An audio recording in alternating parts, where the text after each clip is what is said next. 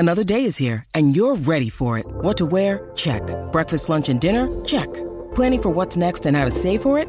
That's where Bank of America can help. For your financial to-dos, Bank of America has experts ready to help get you closer to your goals. Get started at one of our local financial centers or 24/7 in our mobile banking app. Find a location near you at bankofamerica.com/talktous. What would you like the power to do? Mobile banking requires downloading the app and is only available for select devices. Message and data rates may apply. Bank of America N.A., member FDIC. When you need mealtime inspiration, it's worth shopping Kroger, where you'll find over 30,000 mouth-watering choices that excite your inner foodie. And no matter what tasty choice you make, you'll enjoy our everyday low prices, plus extra ways to save, like digital coupons worth over $600 each week. You can also save up to $1 off per gallon at the pump with fuel points. More savings and more inspiring flavors make shopping Kroger worth it every time. Kroger, fresh for everyone. Fuel restrictions apply. Levels are good. And we're live, buddy. Here we go.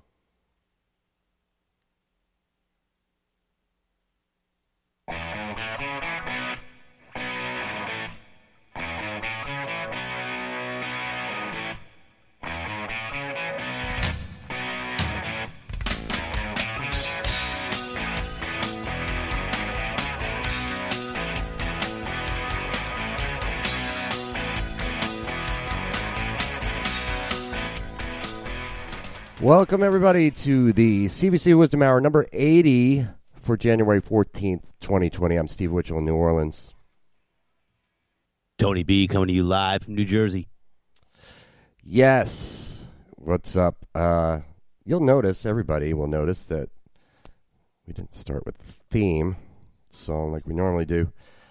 Yeah, the elephant in the room, man. We've talked about this band a lot. You are a huge fan of Mr. Neil Peart, and even last week you were telling me about you were going to be doing some jamming on some Russ songs. So for those of you that listen to this at other times, not currently, we are broadcasting 1 week exactly after Neil Peart passed away, and it wasn't reported till 3 days later on Friday, but he succumbed to brain cancer that he had been fighting for 3+ years, and shocked, saddened, shook the music world on Friday, and yeah, and I'm sorry that I was the bearer of bad news if I was, Tony, because I as soon as I saw it, I was like, oh my God, I got to tell Tony, but I wanted to call you, but it was the middle of the workday, and I was like, oh shit, so I was in a meeting, and I saw you, you sent me that, and I texted you back, and I was blown away. I was like, holy shit. And then my phone proceeded to blow up then, from 35 to 40 seconds after you sent that to me, my phone blew up, with everybody just calling me and the whole night, far into the evening. And like you said, ironically, we were, or not ironically, but we had been planning to have a jam, on Saturday, me, Craig, and Cole. Right. Just do a bunch of Rush tunes. Right. It's for the fun because Cole's home from school, and like you said, those that don't follow the show all the time, we had planned this out, and he had some time home, and so nonetheless, we did have it, and my neighbor had asked me to leave the window open, if they, so she could hear and they could hear as well. I saw the video. To Facebook, and then I saw the video. Your wife posted it, and I hadn't heard about this, but I saw it. It came up on my newsfeed, and she shared the post from your neighbor that said, that was grateful for you leaving the windows open so that they could hear you guys jamming. And I listened to it, and it's very in the video, it's very distant. It's hard to even discern what you're playing, but I guess for them, they probably could hear it a lot clearer just being there in person. But yeah, I thought that was cool. I thought that was very sweet. And that was Saturday. It was the day after this was announced. Yes. Now he actually passed on Tuesday. Right. And they didn't announce it to the press till later in the week. But yeah, I mean, listen, Neil's a very private person, always has been his whole life, and if you read any of his books or, if you're a fan or If you know anything about him, it is that he's private with his life. So it's no surprise that nobody knew except for those closest to him, what was going on. Right. Because he would have been out of the limelight, no pun intended, and living his life doing whatever. So it's just sad. What a great super talent, and I know he changed my life. Being introduced to Rush and then immersing myself in Neil for 5 years. Along with me and Joe Bergamini went on this journey together where we were totally immersed, and it was a great time, but so influential, and inspiring in the things he did, and to think that he was 28 years old when they recorded Exit Stage Left. I mean, and just a great, a drummer's drummer, and everyone aspired to be that. He was different than everybody else. You know what I mean? Yeah, intelligent man, kind human. Very, very intelligent. I mean, people talk about him as a drummer, how he was just one of the most talented, and agreed. And I was talking to my friend the other day. I'm like, I can't think of too many other rock drummers, that were more lauded and worshipped and respected than Neil Peart. It's John Bonham is up there, but as far as rock drummers. Well, like I said, they're all different, right? It's like I always say, it's not a contest, Everyone can do something that someone else can't, If you put 100 drummers in a room, they all have something unique to themselves that none of the other guys could do, or play that way, or whatever it is. You bring your own thing to your instrument, and your personality. So, the greatness of, Neil's idol was Keith Moon, and he looked to emulate to be like Keith Moon. Right. But he was so, astute, like you said, and intelligent in the way that he formed his parts and the way he approached music and wrote the lyrics, and it was a story. And like I said, he when he built these gigantic kits, I mean, it inspired other guys like Bozio to do the same thing, and guys to start playing big kits. Simon Phillips, they're all coming in that same era. But Neil always had the percussion and wood blocks and xylophones and bells and really cool stuff. Yeah, a lot of toys. Add musical. It'd be real musicality of it. Yeah, and the lyric writing too that gets kind of overlooked because he was such a good drummer, but a brilliant lyricist, and just put a lot of thought and care into the subject matter and the way he wanted to present that subject matter, and just more thought, more care than probably anybody else in the history of rock and roll. I think maybe Zeppelin could come a little bit close, but as far as lyrics are concerned, but most rock and roll is like you're talking about sex, you're talking about women, or you're talking about drugs, or you're talking about alcohol or whatever. But he dug a lot deeper. Maiden did too. I guess Steve Harris writing lyrics for them, but. Yeah, man, that hit me hard. Amazing how many people it really touched and hit hard. And it really goes back to, this whole ties right back into Wizdumb Hour and the whole CBC thing, where we've always said, it's such a shame that there's not a lot of bands today that the kids are growing up with. Like we had like the Rushes and the Zeppelins and the Who and Foo Fighters and Nirvana and all these great bands, Queen. You could go on and on and on and on lists. But like, I can remember Rush specifically. I was maybe 7th or 8th grade, and I remember this kid Eric Brown was into, had a Rush tape. He had Moving Pictures, just came out. He was a kid where when something came out, it was brand new. He had it like the next day. No matter what it was, new Walkman. Somehow he had it the next day, so he had Moving Pictures, and that was the first album I got turned on to. And then I bought the tape, and then I used to play it every day after school and learn the parts and go through it and then investigate and hang out.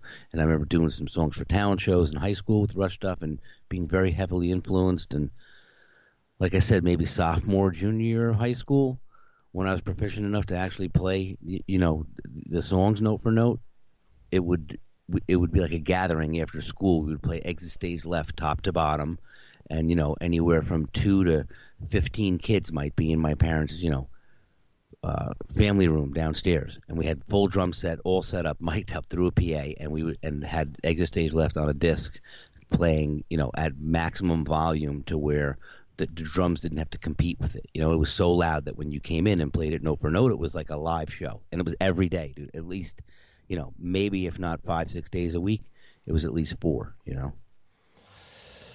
And everyone was into it, and Rush was a big thing, and all my friends that are drummers were all really into Neil Peart. And like I said, I met Joe Bergamini, who later on went to, produced and worked on video with Hudson Music for Neil, and got to meet him. And it just, funny how life is. But even when we met Geddy, even at the book signing, it's like when you see these guys, you don't realize what an influence they have on you. Like when you hear that he passed away, it's like a friend or someone you knew.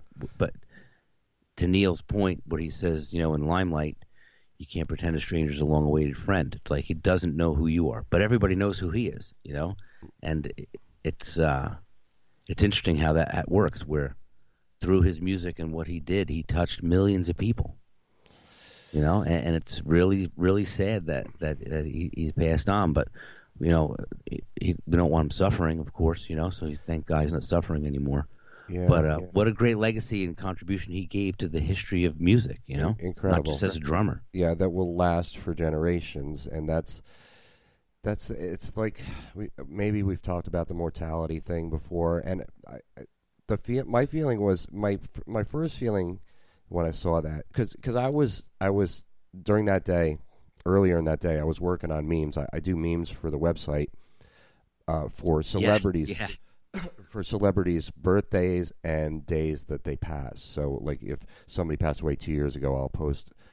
I create a meme, and I put, I find a good picture, and I put a quote that I feel is representative of that person, or is as at least sort of inspirational to other musicians.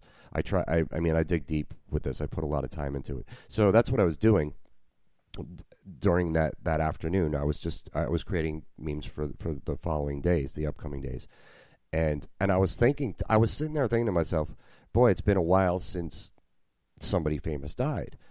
I was really thinking that while I'm putting up these, creating these dead people quotes, and then I mean, half hour later, I just it actually came to my email from Rolling Stone, like Neil Peart passes. And I'm like, no, I didn't want him to die. But then the next thought was, he's done. He's done with everything that he needed to accomplish. They already said that Rush isn't going to tour anymore. It's already a given. So what more could he have done than he's already done that he's left behind? It would take generations. It would take, you could make a college course. The Neil Peart college course and study his books, his lyrics, his drums, and that could go on for generations. So he already has the body of work, the legacy that he left behind. He didn't need to be here anymore. And I believe life is eternal. That's my thing. But I think that he will just still continue to live on, and it's nice to be able to honor him, the way everybody has in the last few days. The videos, the articles, the pictures, everything, the memes that have come out have just been a celebration of Rush and a celebration of him and his body of work. So I hope that continues for future generations. Yeah, like you were saying, it was a celebration. It was an incredible jam that we had on Saturday. Me, Cole, and Craig. It was inspiring, and it was fun, and it was, like you said, it was a celebration. We had such a great time playing the tunes, and everyone learned them so well. So there was no fumbling around with it. Right, it was great. Yeah. I was hoping that we would get to play a Rush song that I had to play that night, but we didn't, and we could have played Tom Sawyer. Everybody knew it well enough, but. We just didn't get called, and I thought it might get requested from somebody that day, but it didn't. So, but that's okay. You always needed a Rush song, man. We used to do Limelight with the Weisenheimers. Right. Limelight's a great one. That Limelight was one of the first songs I ever learned on bass. Believe it or not, I learned a Geddy Lee song for one of my first songs. Wow. Yeah, because I was like, I want to learn Rush is cool, and I want to learn a Rush song. Yeah, let me tell you something too. Cole learned it note for note, Right. So again, playing through the solo and the difficult parts that people usually get hung up on, because a certain way, like Getty plays, or they don't really listen to it. It was really refreshing that Cole analyzed it to that, to the minutia where he's playing it exactly like the record. Right. So cool, man. So much fun. Yeah. I was so proud of him. It was so fun jamming with him too, dude, because he was killing it. He was standing shoulder to shoulder with me and Craig, like he was right there. And so he played the keyboard parts. He was playing the keyboard parts with his feet, on the Taurus pedals in the middle of the trees, because there's keyboards and there's bass, and he was playing it with his feet. It was cool. And who's Craig? Who's Craig Marcus is a super talented guitar player that I've played with in Eye of the Storm for over 20 years. Oh, okay. So, all right. So the two elder statesmen got to play with the young up-and-coming talent. Yes. Yep. The young laddie. Very nice. That's cool, man. Oh, and then, dude, I have another great story for you. Super positive. Okay. Fun. So, going back to Eye of the Storm, I played bass player in Eye of the Storm was Tom McNeil, right? Great friend of mine, killer bass player. Like a John Entwistle meets Getty and some, heaviness to. He just had so many influences. He's great. He's a great bass player. So nonetheless, he moved to Virginia like about 8 years ago, and he has a bunch of stuff in storage. So, and he's not coming back anytime soon for it because he's down there now, and whatever. Long story short is, so I was talking with him, and he said to me and Cole, "Listen, I have a bunch of stuff in my storage locker that I'd like you guys to. I'm going to get rid of the locker. So I'm having my ex-girlfriend's locker, and I'm going to close it out, and I'm going to get my stuff out of there. So I'm coming up in like maybe 6 months to get his stuff, but his brother's going to go get it or something, whatever the case may be." He's like, "I want you to go there and take whatever instruments I have in there and amps and see what's there." So long story short, which would be, I could do a whole Wizdumb Hour on Mission Impossible it was to get there and to get the stuff and to get in. And right. But long story short, we got another black Rickenbacker bass, like a 4001, I guess the older model, like a 1980 something, maybe 1980. Right. Black Rick, really nice. A fretless that has no name on it. I think it was like some kind of custom homemade one. A Schecter Stratocaster with a tremolo, and then a Kramer classic guitar with a Floyd Rose tremolo, and then a Yamaha 5-string, like maple clear, beautiful 5-string bass. Nice. And then a lap steel guitar. Wow. That's a lot of instruments. Yep. So we took them all. Harkey 4x10 with a GK head, a bunch of pedals, effects. Nice, So he cleaned them all up. But they've been in storage, you know what I mean? And some of them weren't in cases, so they were like, well, just kind of wedged in there, but they're not damaged or anything. And they all play really well, and they sound killer. So, yeah, so shortly I'll send you a picture you can put up on Cover Band Central. We'll have a whole wall of gear now going up. That's cool, man. That's very cool. It's like a music store, dude. We got like eight strung instruments hanging up. Nice. I just bought a bass this week. You bought a bass? This past week, yes. I bought a bass. A new bass? No, a bass from another person. No, but new bass for you. New for me, yes. So hang on. So you had the Schecter, right? Which you said was killer, super hot, signal, but too heavy. Spectre, not Schecter. Spectre. Spectre, like Phil. Stewart. So you had a Spectre. Stewart Spectre, but yeah. Too heavy though. Yeah, it's heavy. Sounds great. Plays great.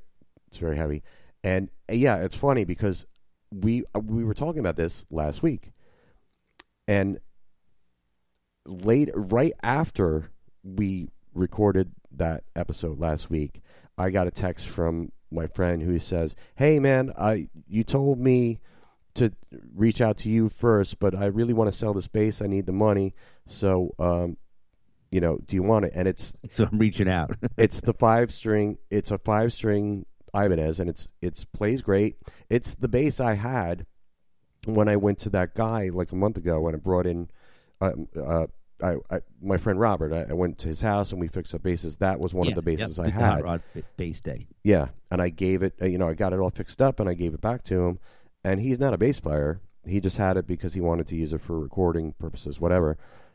but I gave it back to him. So it's all. So I know the bass. I've played it before, and it's all set up right now. So I was like, all right, that was a nice gift for the universe that just because I was just talking about it with you, and then all of a sudden, here it is. Here's your lighter 5-string, and so I gave him cash over the weekend, and I haven't actually.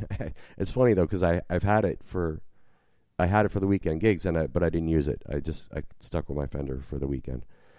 I will, but.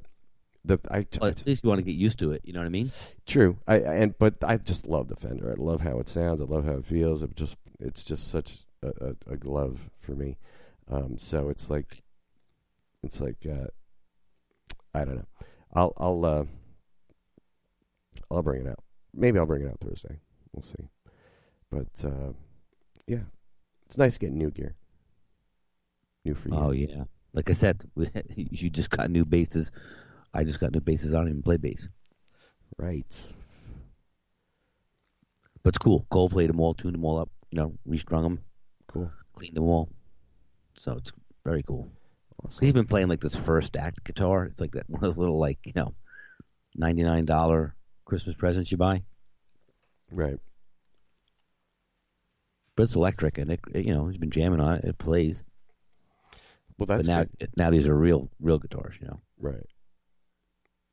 So it's cool, dude. Yeah. So my drum room has grown into a mega drum room / studio / recording compound. You might need a bigger house.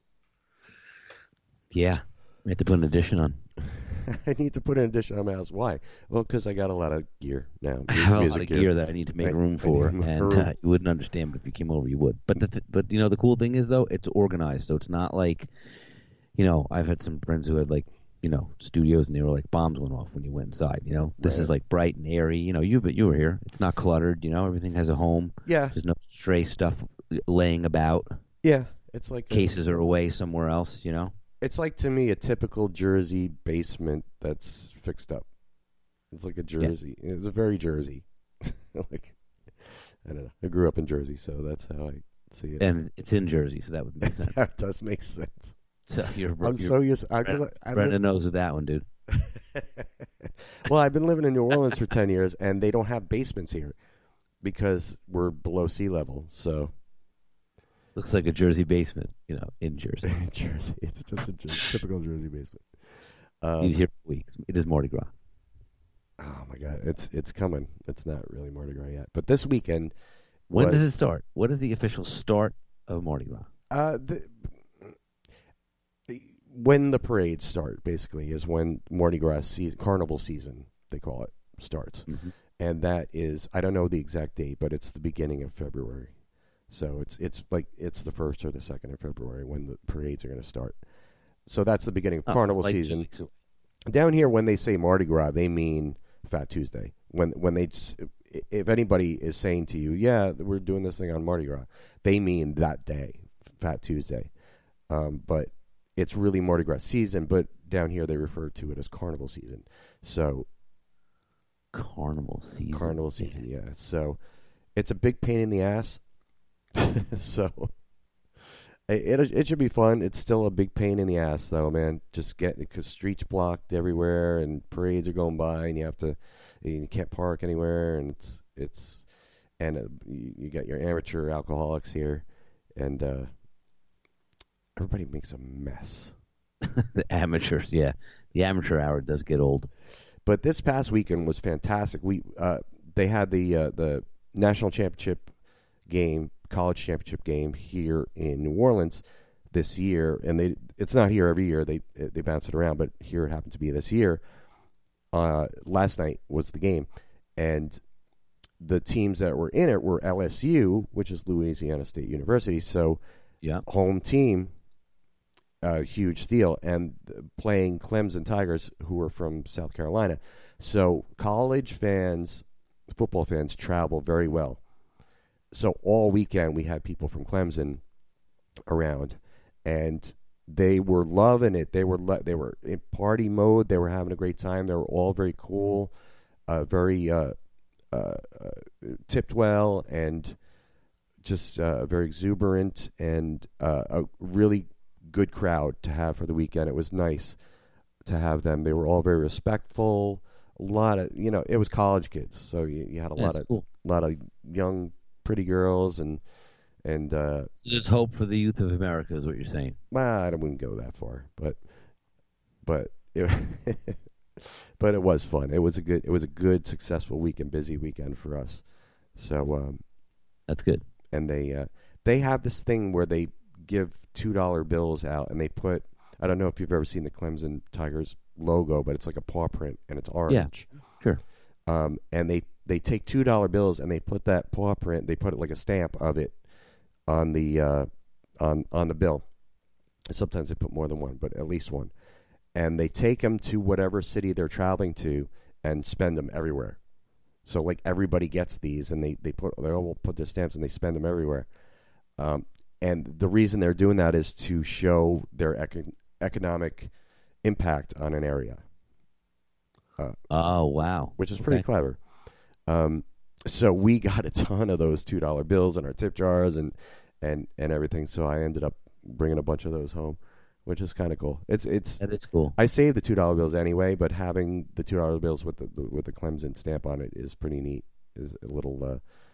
My buddy does that. He goes and gets and cashes in like $100 in $2 bills, and then when he tips here and there, he tips with a $2 bill, and everyone remembers him because he's $2 tipper. Yeah, it's not worth a lot of money. Bill guy. It's not worth a lot of money. Only about 200 cents, but yeah, it's a novelty item. It's more than $1. Yeah, but it's a novelty item to have to pass on to future generations where it may be worth something. Yes, and you can still get them. So they still make them. They don't make them. Well, if you go to the bank, I mean, they can get them for you. Oh, they can get them, but they don't print them anymore. They stopped printing them a long time ago. I don't know, dude. I could Google it and tell you. Let me see. I think it's a very high demand for $2 bills, especially in music. How do you do this? When did they stop printing $2 bills? Let's see if Google I'm going to say printing $2 bills. It came up. 88. Nope.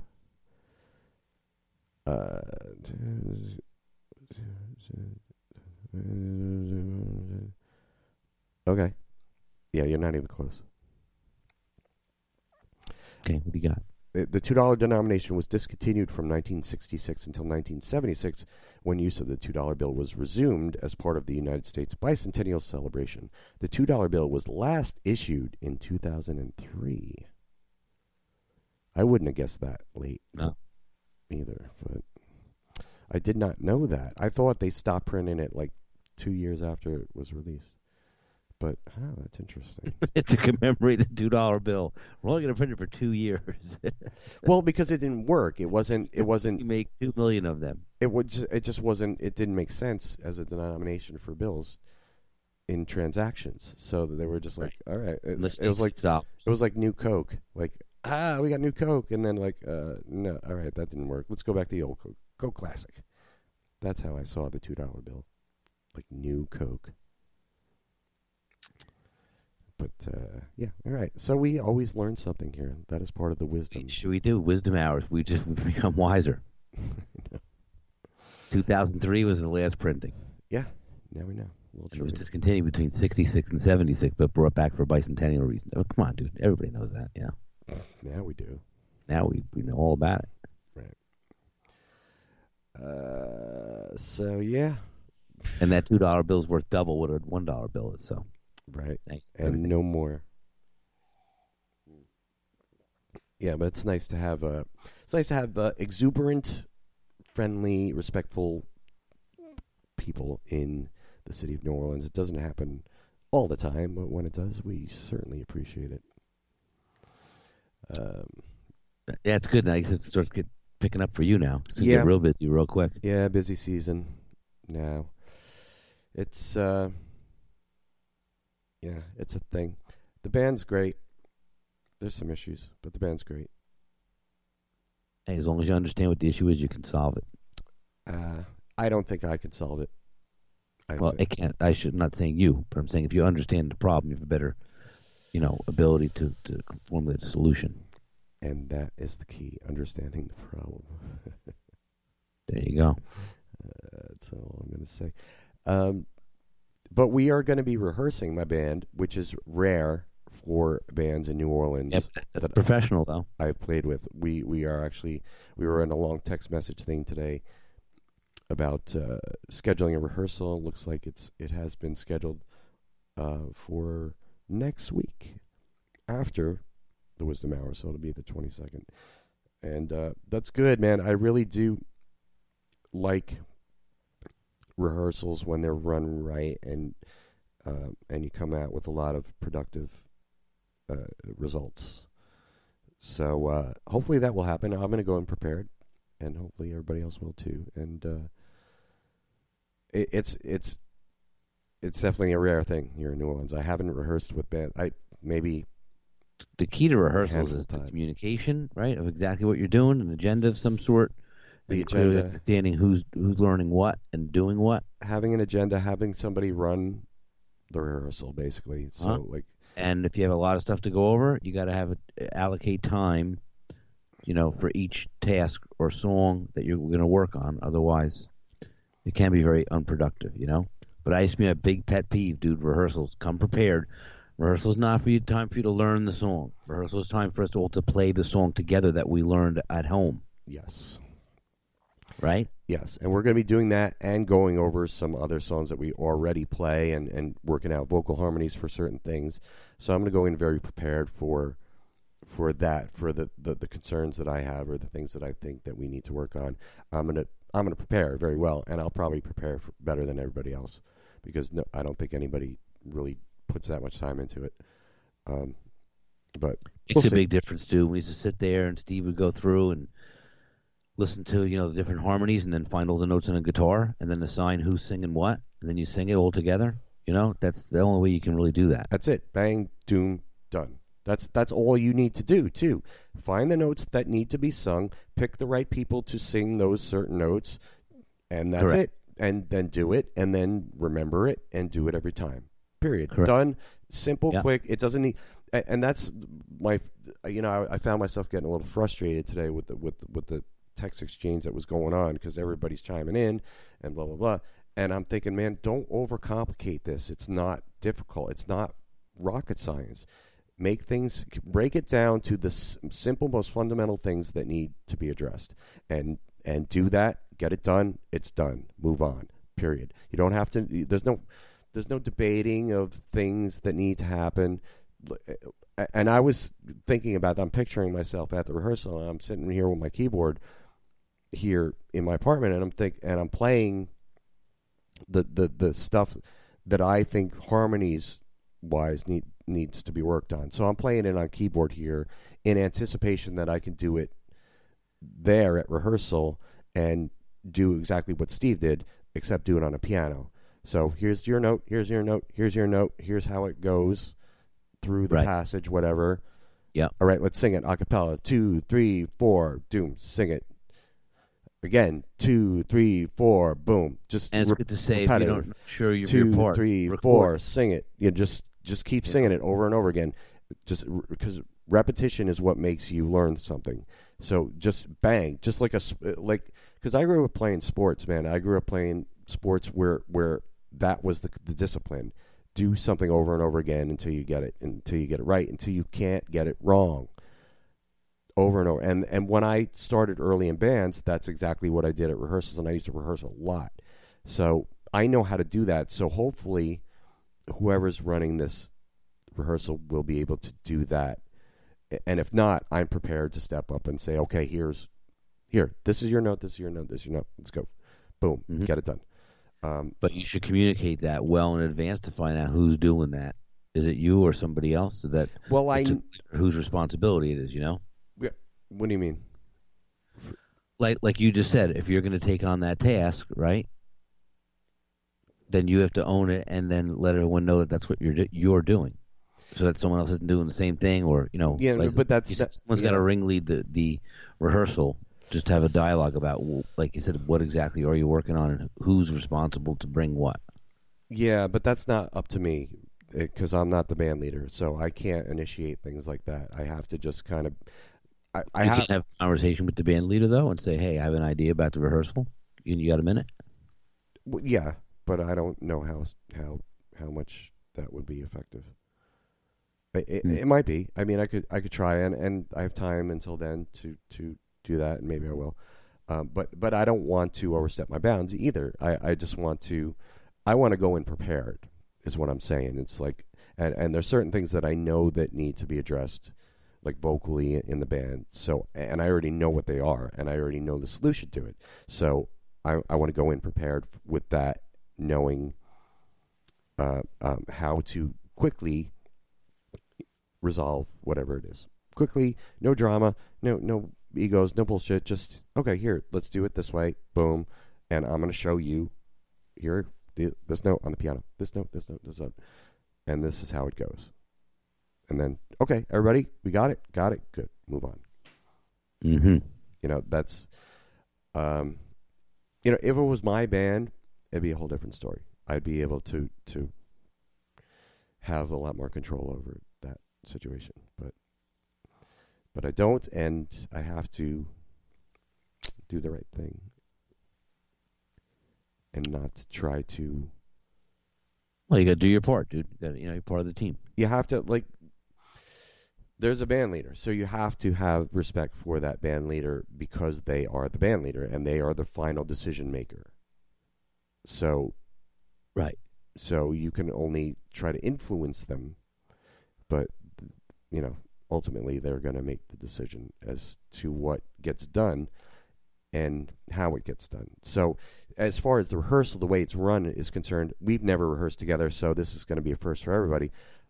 So I can only just bring to the table what I already know that I can contribute, and then let it go as it goes. Let it just be organic, and step in when I feel I need to step in, and shut up when I feel the need to shut up.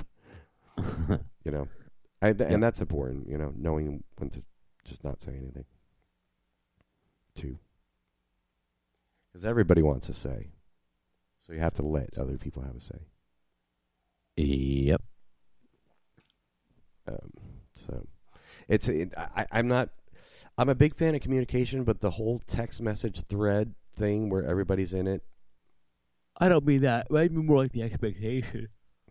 Communicating of the expectation of, this is what we're going to work on. This is what I expect you to know when we get there, so we can be productive. And here's the agenda. Here's how much time we're going to dedicate to each thing. That's all I was saying. It's communication-wise. So that didn't show up like, hey, what are we going to work on? Yeah, well, the person who's running it should do exactly that, exactly what you just said. Indeed. But I'm not the person running it, so I'm not going to do Understood. that. Yeah. So you'll wait to just be directed, and you'll do what is asked and go. Yes, but bring into it what I feel needs to be addressed. And sure. And I disagree with some of what has been presented to me today as far as song selection. And I've beaten this topic to death talking to you on this thing and talking about it in CBC, but I still maintain that it is paramount. Song selection is paramount above everything else. That is the most important thing. What song are you playing? And there were some songs suggested today that I'm like, where is the logic in that song selection? It doesn't make any sense based on the band that we're in, the location we're in, and the clientele that we play for. Right. And why are those criteria not being taken into consideration when you're picking songs? Why is that not common sense? It doesn't. It just blows my mind. So, and it's frustrating for me because I'm not the band leader and I can't really rock the boat here, and I can't come in and say like. I can't assert myself too much in this because it just causes drama, and it's like I have to just kind of suck it up like, oh, okay, all right, I'll learn that song. I don't think it's going to work. I'll learn it. That's my thought process. I'm not even saying that to anybody, but But I don't know. I only know what I know, man, but it frustrates me because I do know certain things, and I don't seem to. It doesn't seem to be acknowledged. So what you're saying is that you don't know about that many things, but you know it. But you know what you know, if you know what I mean. Yes, that's exactly what I'm saying. Got it. What I am is what I am, and what you are, or what is what you are. Yes, what you is. That's a great song, man. That's a fun song on bass, man. There's a lot of cool bass things going on in that song. There's so many great songs. So many great songs. That's the thing. It's like when people are picking songs, it's like, yes, that's a great song, but will it work in this circumstance? Will it work for these people? Will it work in this room? Will it work at that time of day? You know, I mean, those are things that you need to consider. It's a great song, but we can't play for ourselves. We can't play because it's a fun song to play or because it makes us look good. Hey, listen, we've learned songs and played them, you know, and like litmus test and did them, and then, you know, some songs we didn't do again. Or after a little bit, you say that song's not working. It gets dropped, you know? Yeah, but when you're playing 4 nights a week or 5 nights a week, you don't really have the luxury of too much time to learn songs. Because you're 2 days off or you're 3 days off, you're doing other stuff. So you need to be economic with your time. So it really serves everybody best to be economic with songs that you select for the band. You have to know that song's going to work, or at least be pretty damn sure it's going to work. You can't be iffy on it. You can't be, oh well, it's a cool song. No, you gotta check off all the boxes for that song. If you're gonna make everybody spend their time, their free time, learning a new song, where we go in and play it all the time, it better work. You don't have the luxury of testing here in New Orleans. If you're playing, you know, like destination gigs where it's like people are there, they're not going to leave because you're playing one song that they don't like. That's different. But here in New Orleans, it's a turnstile gig. It's not a destination gig. If you start playing a song that doesn't resonate with people, they're going to walk out the door because they can. They can walk out holding their drink. They didn't pay to get in. They can go somewhere else where they don't have to pay to get in that's playing a better song that they like. And that happens. I mean, I've seen it happen in 30 seconds where the room gets dumped because we're playing a song that doesn't work. And you don't have that luxury here to just test a song. You better know it's going to work. And there's ways to know.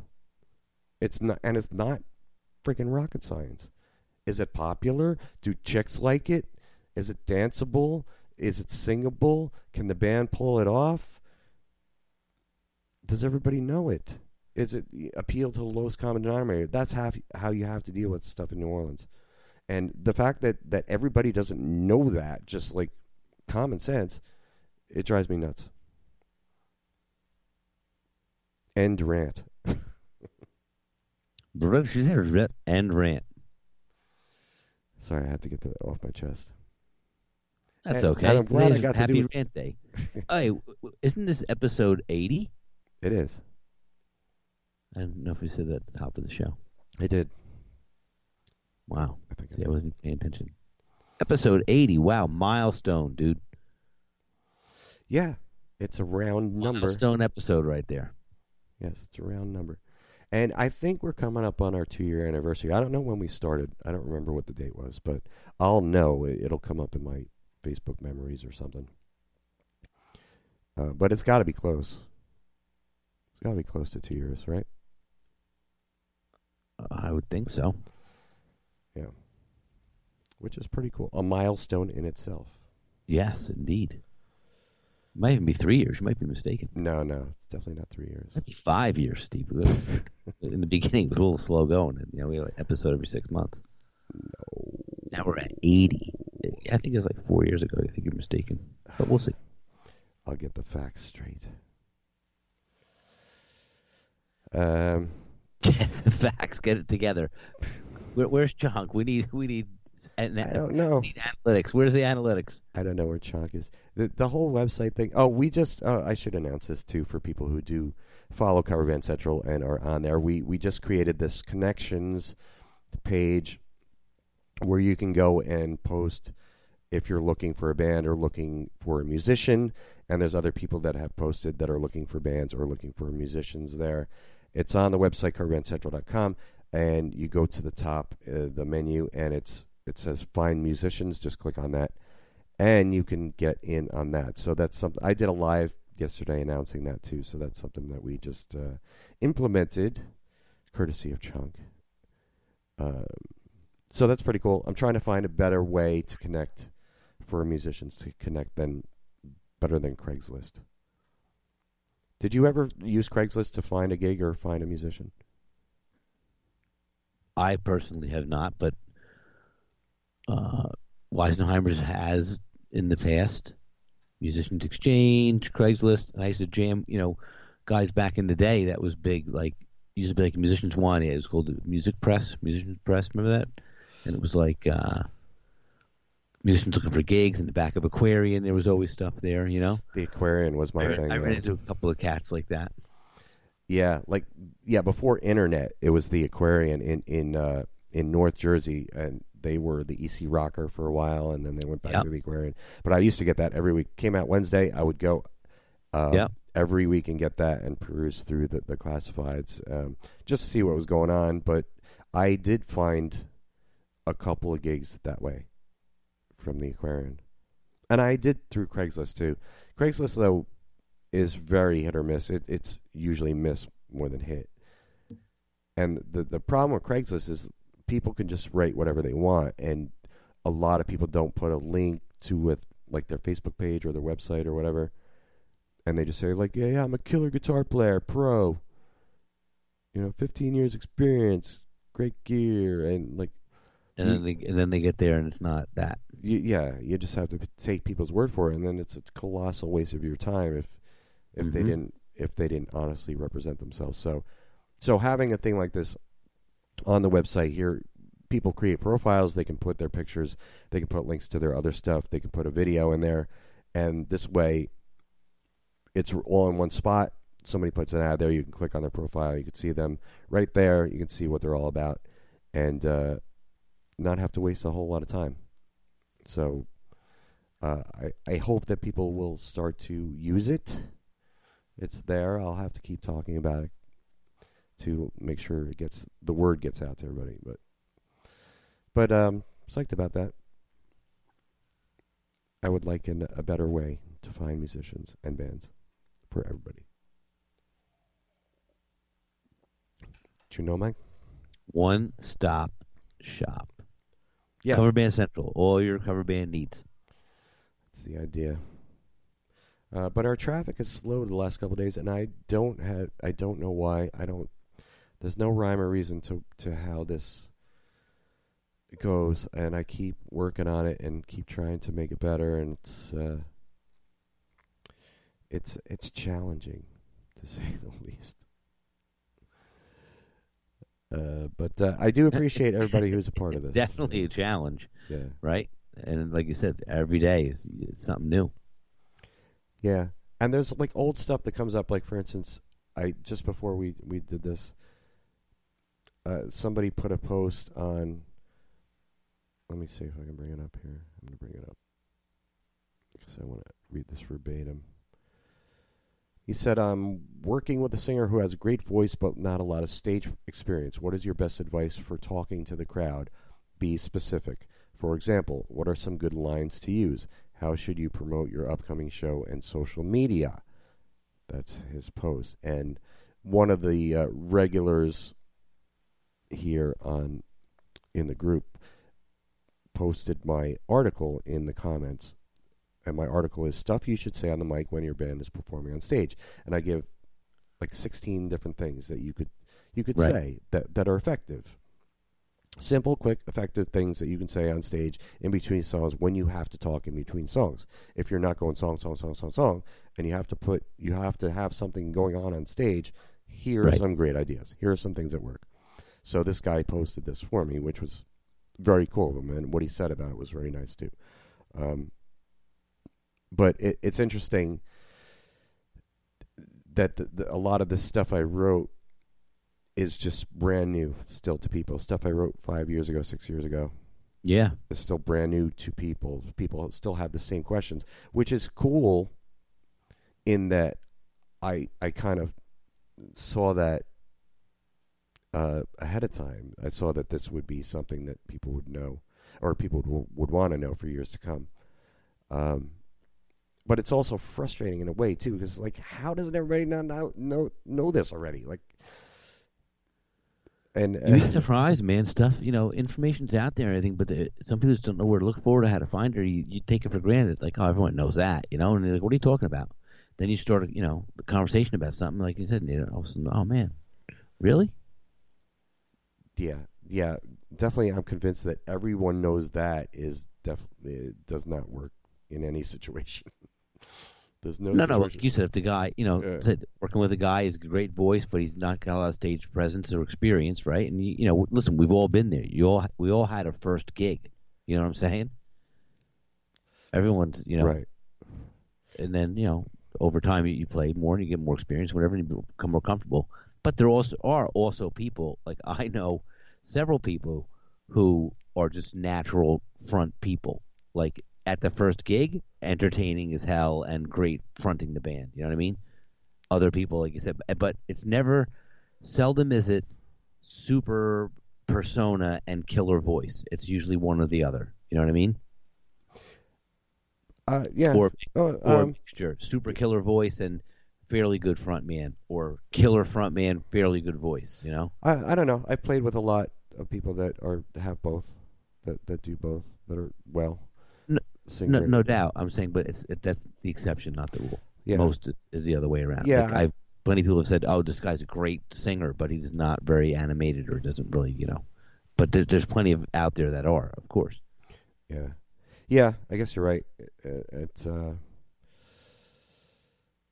I guess I should be people on stage, and it becomes evident how comfortable they are based on how much they've done it. You can tell right away. Yeah, experience matters, man. But I guess I should be grateful that this conversation and this question came up on the Cover Band Central group, my group that I created, and somebody referred them to the answer that I had given in an article that I wrote. So at least somebody is, some people are championing the words of wisdom that I've laid out there. And I say that without ego, just with just knowledge from experience. Wisdom, baby. Yeah, I mean, I was thinking about, and I do, it's just my nature. I think about mortality as a lot, especially when Neil died.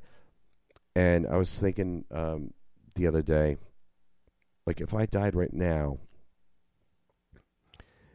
would I be okay with that, with what I've done, with what I've accomplished, with what I've left behind?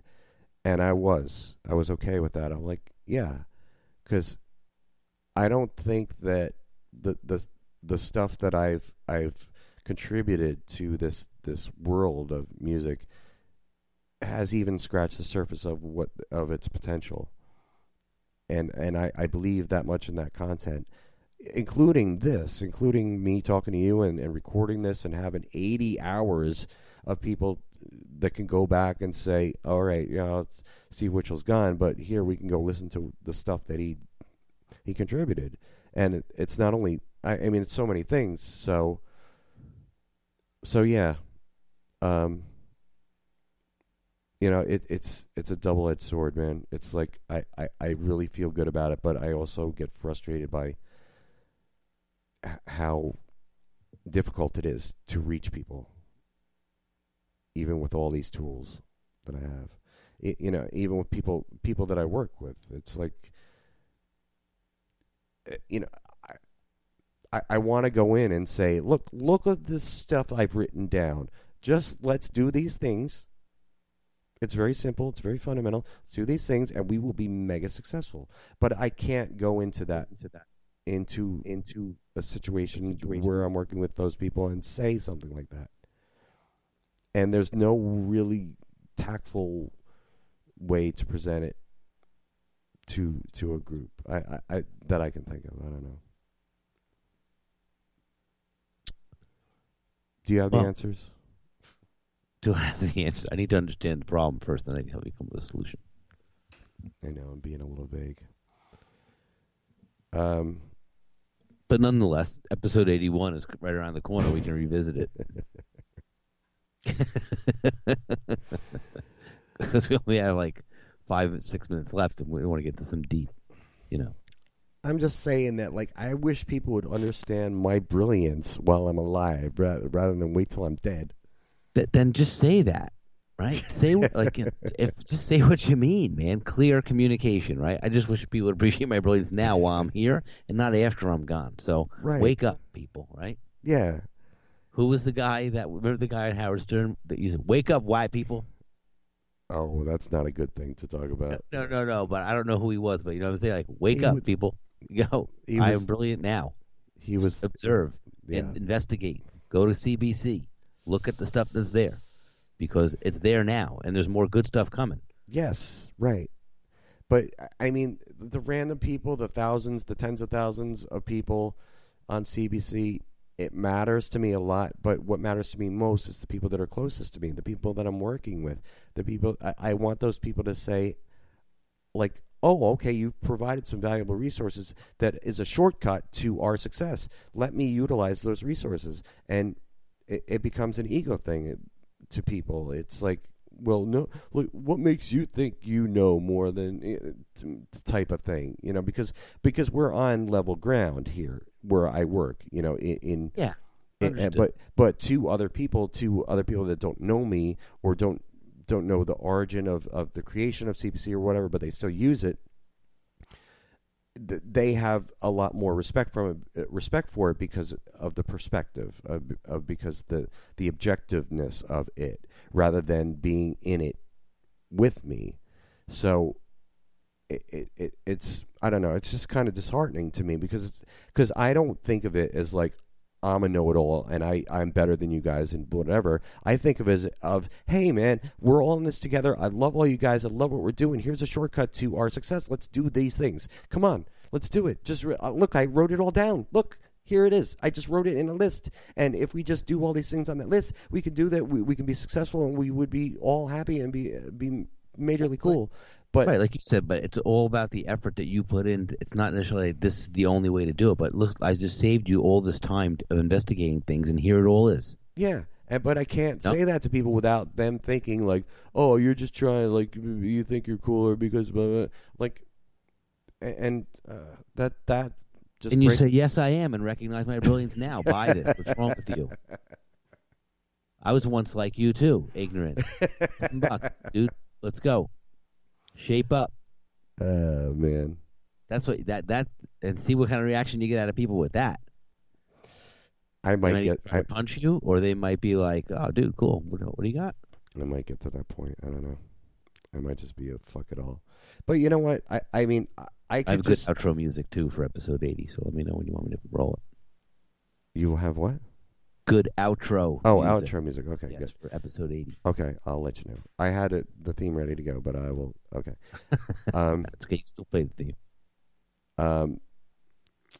Yeah. I mean, but all things considered, it's great. Everything that I'm doing, the band is great. Playing there is great. It's a lot of fun. I love playing bass. I love the drummer. He's rock solid, and it's fun playing with him. And overall, the band is doing a very, very good job. It's really killing. We're killing it. We're having a good time, and you can always find stuff to improve. You can always find stuff to nitpick, but overall, we're doing great. So next week, I'm playing with them, my band, on Thursday, and then with a different band Friday, Saturday, and Sunday. So I'll report about that next week. About my my report back. Yes. It's a band I played with. Cool. This would be a good journey too, with rehearsals and whatnot. You know what I mean? Because, like you said, you just joined forces with your comrades to form this new, powerhouse band. So it'd be cool to also, touch on that a little bit during Wisdom too. Well, what goes into that? How it improves, how it does it. What's, like you said, the journey of doing it. It's great. Yeah. Yeah. It's all great. All right, so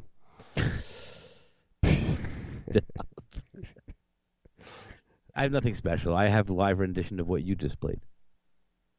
Oh, a live performed by the band themselves? There you go.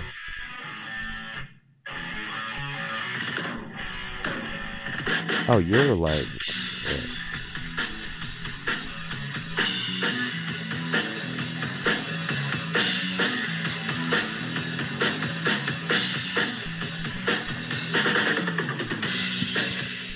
Live wisdom. Very nice. Little live Rush jam from the weekend. Live. All right, so guess what? You can find musicians now and bands on coverbandcentral.com. Go to coverbandcentral.com, click on find musicians in the menu. You can also post your events, which we've talked about before. And if you haven't signed up, please do coverbandcentral.com. We'll see you next week.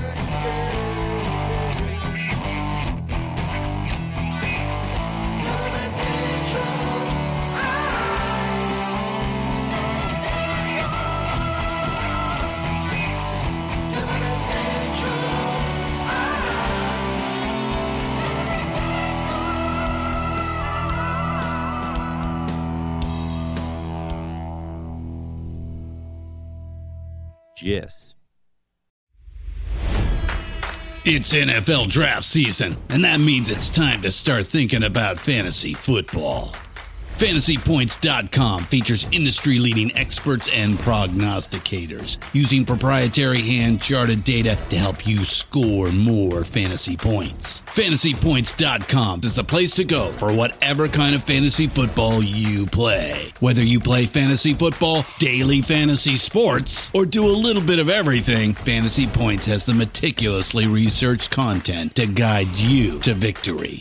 And why wait for the fall? Fantasy Points also covers the new spring football league, the UFL. Join the guru, John Hansen, Scott Barrett, Joe Dolan, and other massive names in the fantasy football universe with an exclusive offer. Use code Pantheon for 15% off any Fantasy Points package, including the all-in package, with access to every article, tool, and data nugget that Fantasy Points has to offer. That's FantasyPoints.com and code Pantheon for 15% off at Fantasy Points. FantasyPoints.com, code Pantheon. Score more fantasy points.